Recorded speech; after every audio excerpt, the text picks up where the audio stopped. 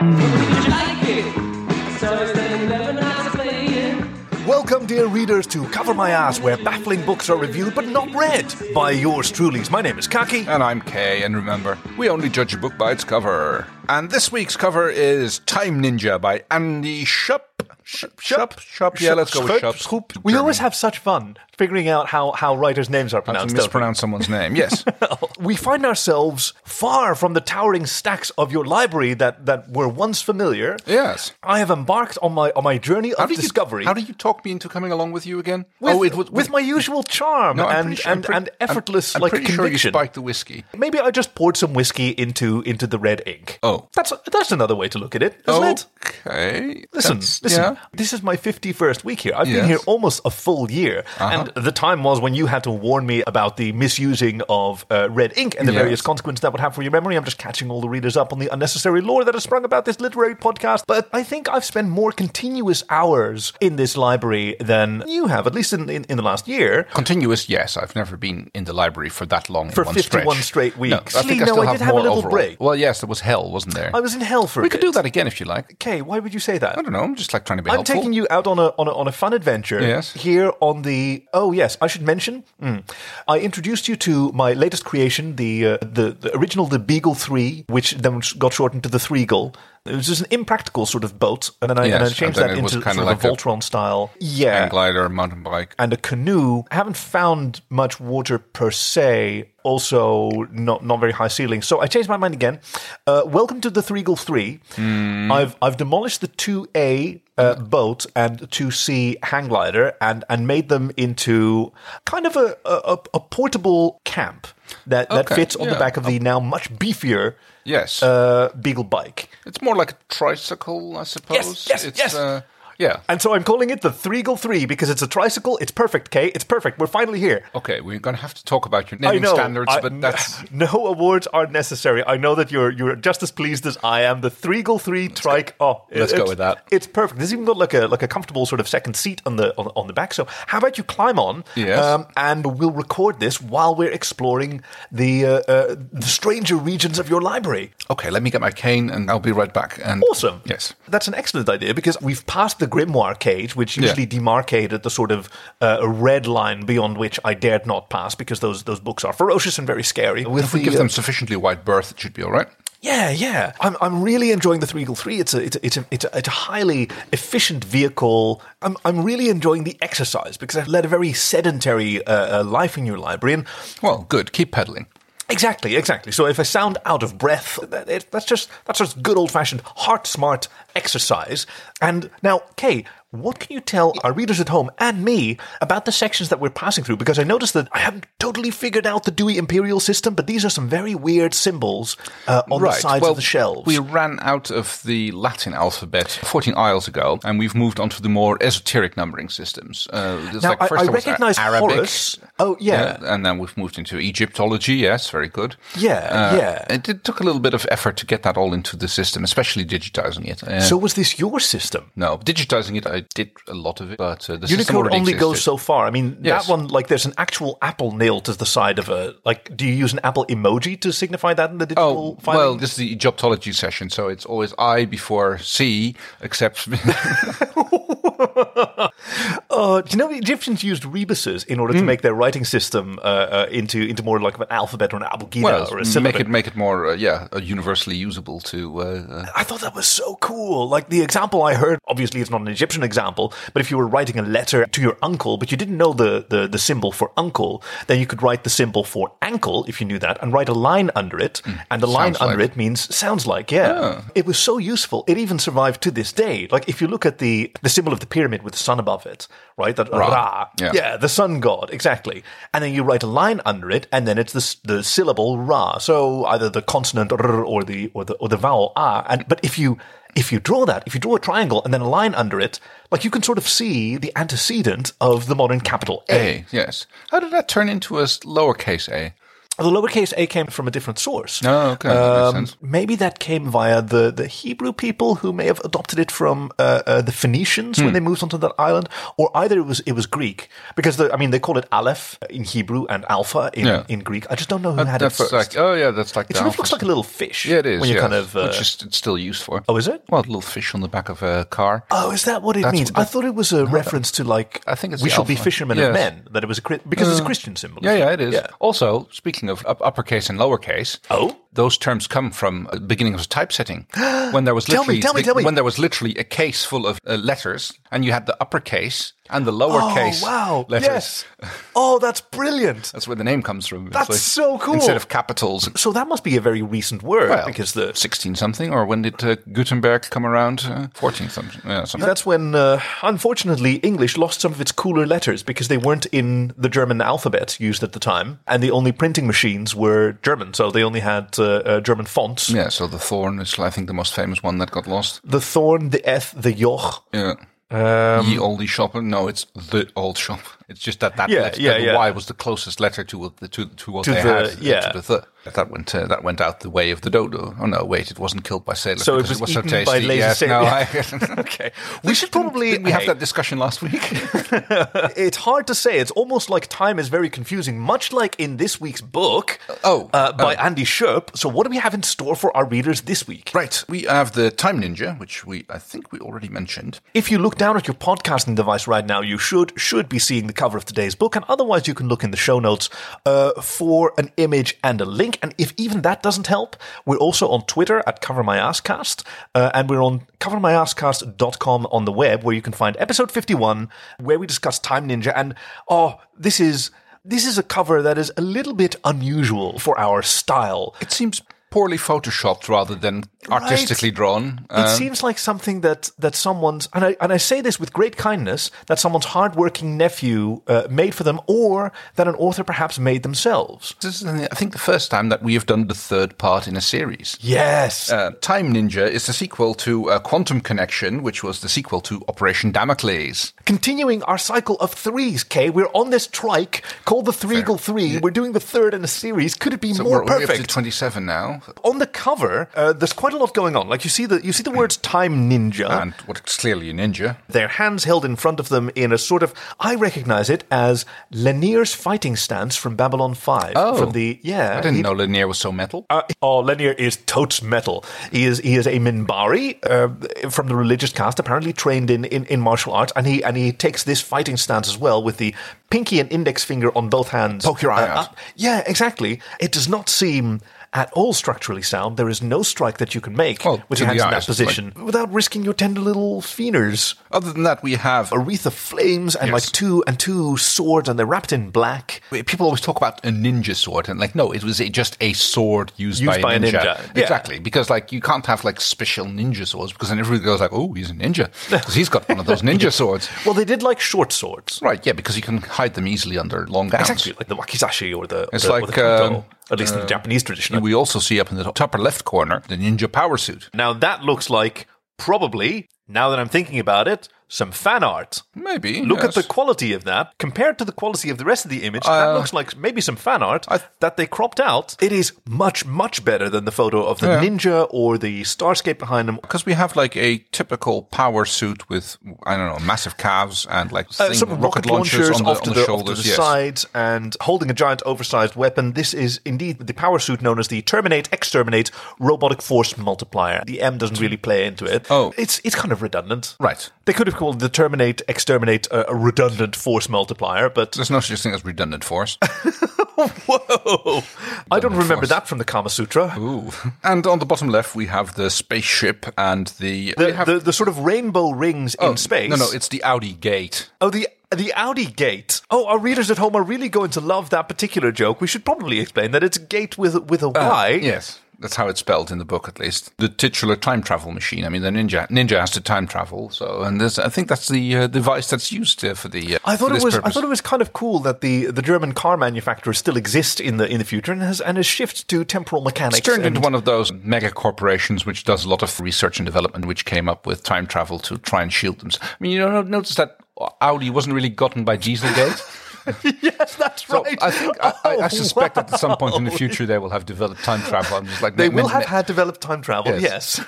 And then they made sure that they didn't get burnt by that one. Wow. What foresight by Andy Shope, which thus disproving, I think it was Stephen Hawking. Yes, he threw a time travel party and only told everybody else the day after. And nobody came, thus proving that there was no time travel. Exactly. What do we want? Time travel. When do we want it? Doesn't matter. Yes.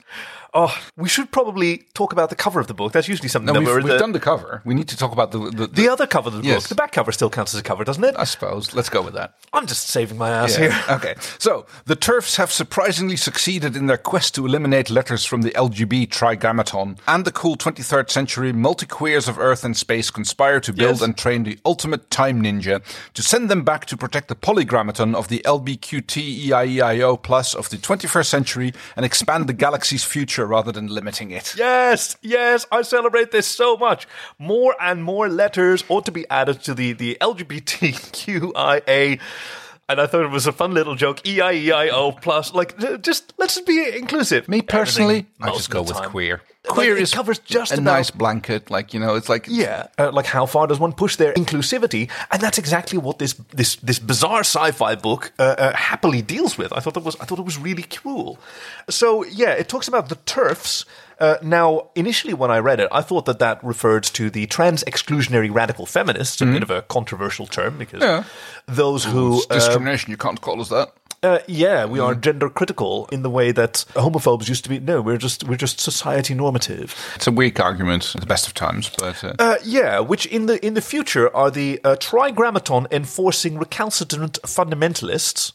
The Trigrammaton referring of course. Now, don't confuse these TERFs with the TERFs of today, or with the Terminate, Exterminate, Robotic Force Multiplier, the TERF that the Time Ninja uses. Now, the Trigrammaton refers to 3 letters. I thought it was kind of cool in the way the Tetragrammaton refers to the 4 letters of the Hebrew God in the Old Testament or the Torah. It's polite not to say it out loud, but it's YHWH. Well, listen, in an episode where we're talking about inclusivity, it really doesn't hurt to be extra cool. And I feel sort of the same way. What I'm saying about the LGBTQ, like that's usually fine, but in Pride Month, you've got the time to say the whole thing, or however many letters are added to it now, or are embraced by it now. And I mean, you can shorten it again in the month after, which is my favorite, Gay Roth Month, where you just go punk on everybody's ass. It's fucking great. I mean, I'm more for gay gluttony.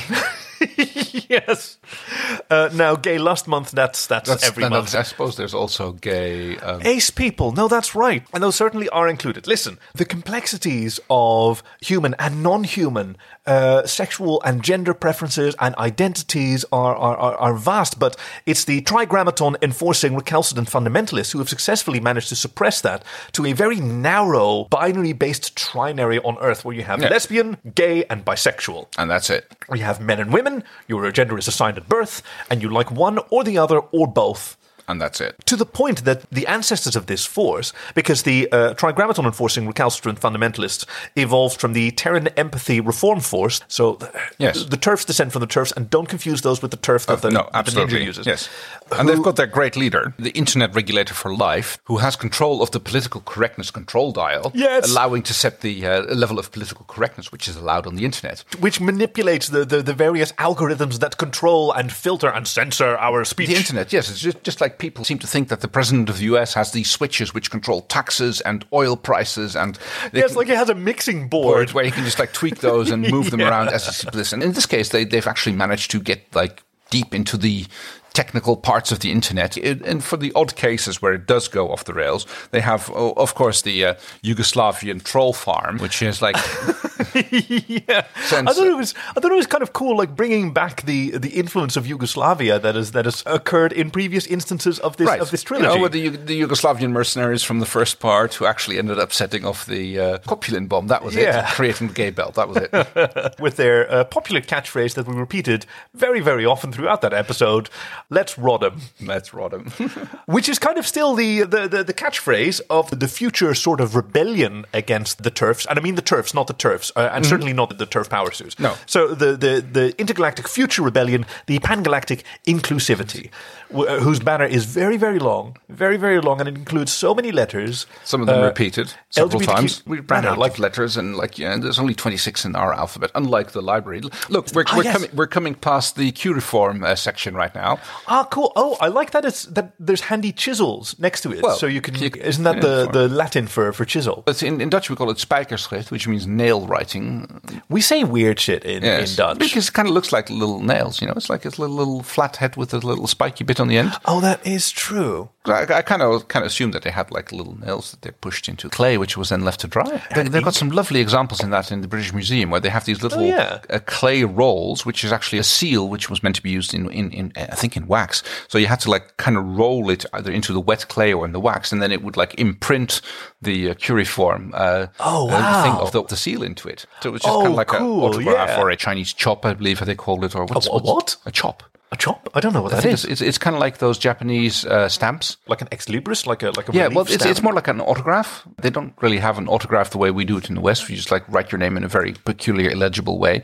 They have these little stamps which are carved out of bone or wood, or these days you can get them 3D printed in titanium, or traditional ivory was also used. I suppose. So is it a unique symbol or drawing? It's based on characters. It's usually kanji based. It either has like it spells out your name, or it has your family symbols. And some people get like very elaborate with them by using like obscure symbols. Oh, I didn't know that. And it kind of functions as an autograph. And if you have to sign a document, you actually stamp it with that. It's like a signet ring. Kind of like that. Yeah, that's how it was. Very much so. Yeah, because it only has value if it's private. Yes, it's security through obscurity. Kind of, yes. So the pangalactic inclusivity are the cool, like, galactic multi-queers of various species who used to... Was it Detroit, where the previous one was set? The Quantum Connection was somewhere in the Gay Belt.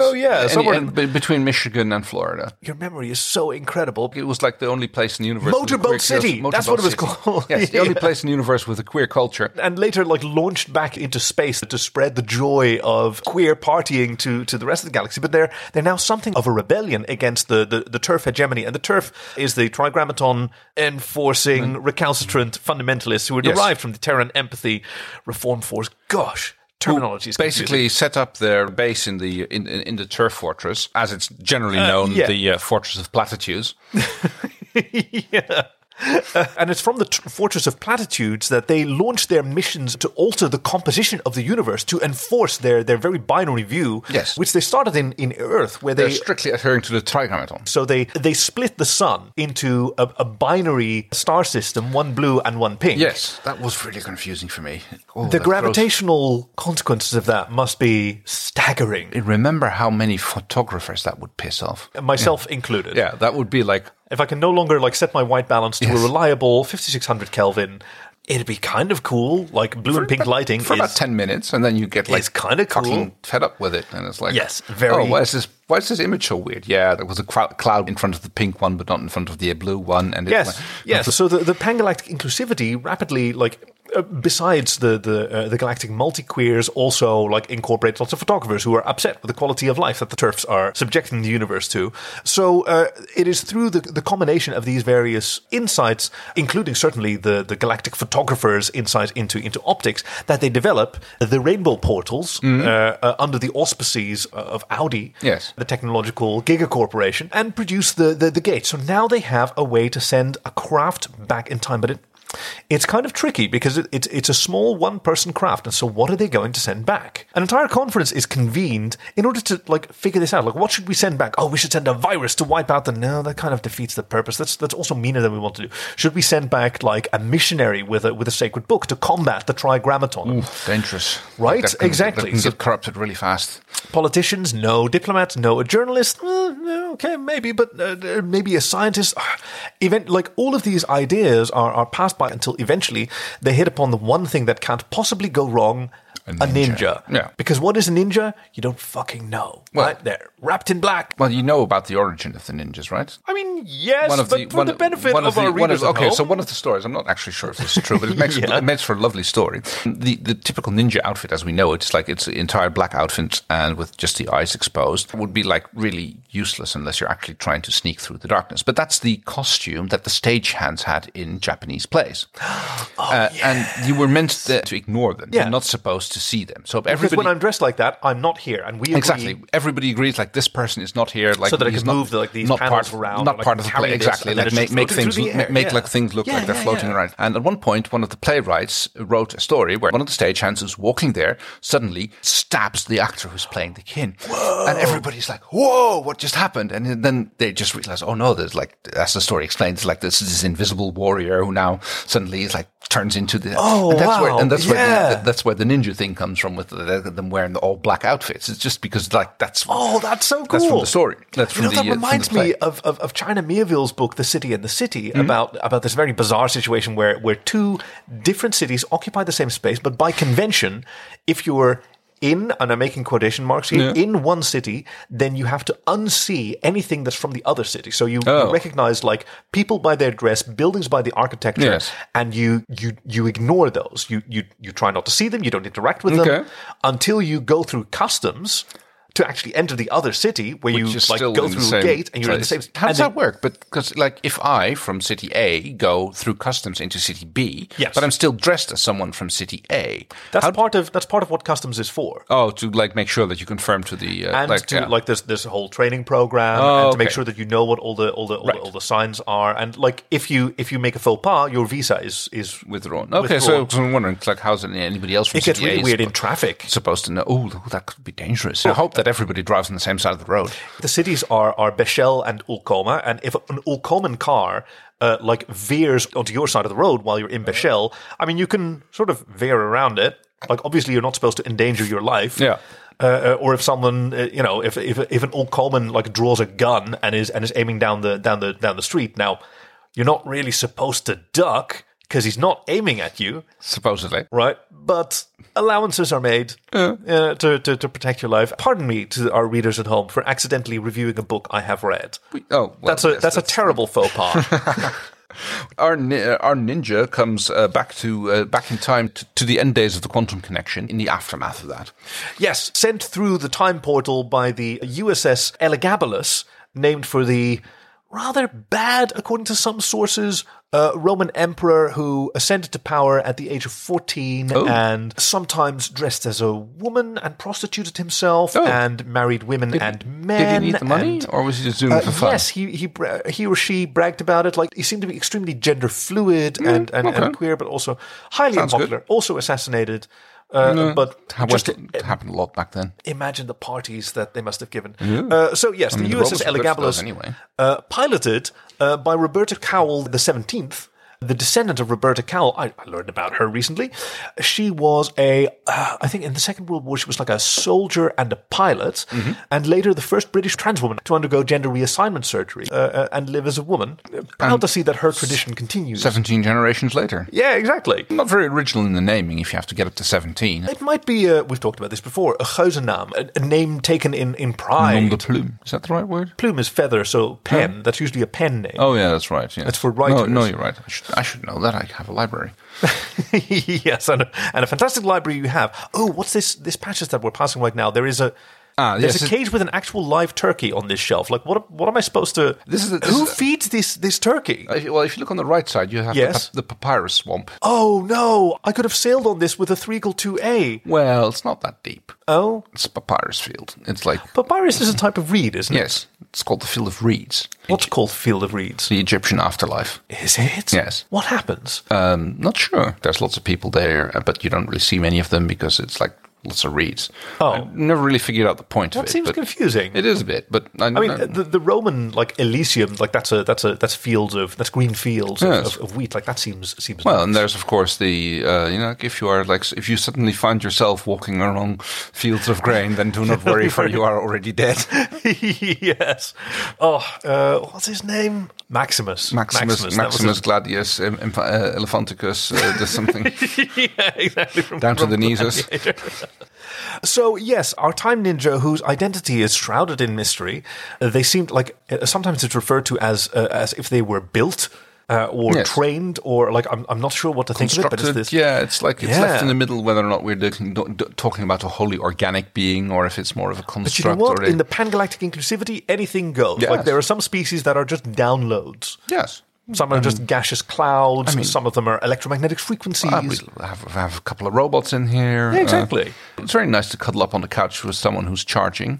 Like there's lots of warmth coming out of it, like cozy and warm. Well, yes, I've seen the little librarianess sleeping on your phone while it was charging a few times because it's there you go. It's a nice little heating pad. I just imagine a phone that can cuddle you back. Oh, that would really solve so many problems. The mission is a success, and through the Audi gate, the single-person craft carries the time ninja back into time. Yes, coming to destroy the metafilter, which is kept in the Fortress of Platitude. Yes, thus disrupting the TERF's plan to split the sun into blue and pink. They have to fight themselves through a field of aggressive abuse report bots, which are guarding the Fortress of Platitude. Really overly aggressive, like. And I thought that this was such an exciting fight because they only have the two swords and then a few guns, but the guns don't last very long. That seems like they're fire and forget weapons. An inelegant weapon, yeah. To take out these robots that just keep coming, and certainly as the internet regulator for life notices that they're under attack and turns the PC control dial up to maximum, yes, reducing everything to like the internet sort of collapses into a singularity of, I guess, brave little toasters or veggie tales or like whatever. Something like that. Like we can't talk about anything anymore. Anything, yeah, absolutely. Oh, no, it probably reduces to Bob Ross. Oh, that would be nice. The painter. Like that's kind of nice. Yeah, exactly. Yeah. I don't think there's anyone who goes to Bob Ross and goes, none of that more. So, you know, he was really popular in like Iran. Oh, because I guess it's like something that they can watch and put on TV, which is completely inoffensive. And he talks about completely halal. He does talk about God a lot. Yeah, he doesn't draw anything living, and he praises God all the time. Yes, I suppose so. And he's talking about beating the devil out of his brush. Yeah, it's all great. Yeah, it's all great. They absolutely love it there. It totally makes it through all the filters. So yeah, probably Bob Ross would still survive after the PC control dial was turned all the way to maximum. But our time ninja in their time of need are assisted by the ancestors of the pan-galactic inclusivity, the Friends of Ozma. Yes, Ozma, one of my favorite characters from one of L. Frank Baum's books, where a princess who's raised as a boy and discovers to her shock that she's actually female. Like, it's confusing. A rather well portrayed, I thought, by a young actor in one of the television versions, Emerald City. By Tarsem Singh. I've only seen the first few episodes of that. I really have to sit down and watch the rest of it because it's cinematographically gorgeous. Yeah, well, that's Tarsem Singh for you. The Cell, Tarsem did as well. Yes, and with the horse getting split up into slices.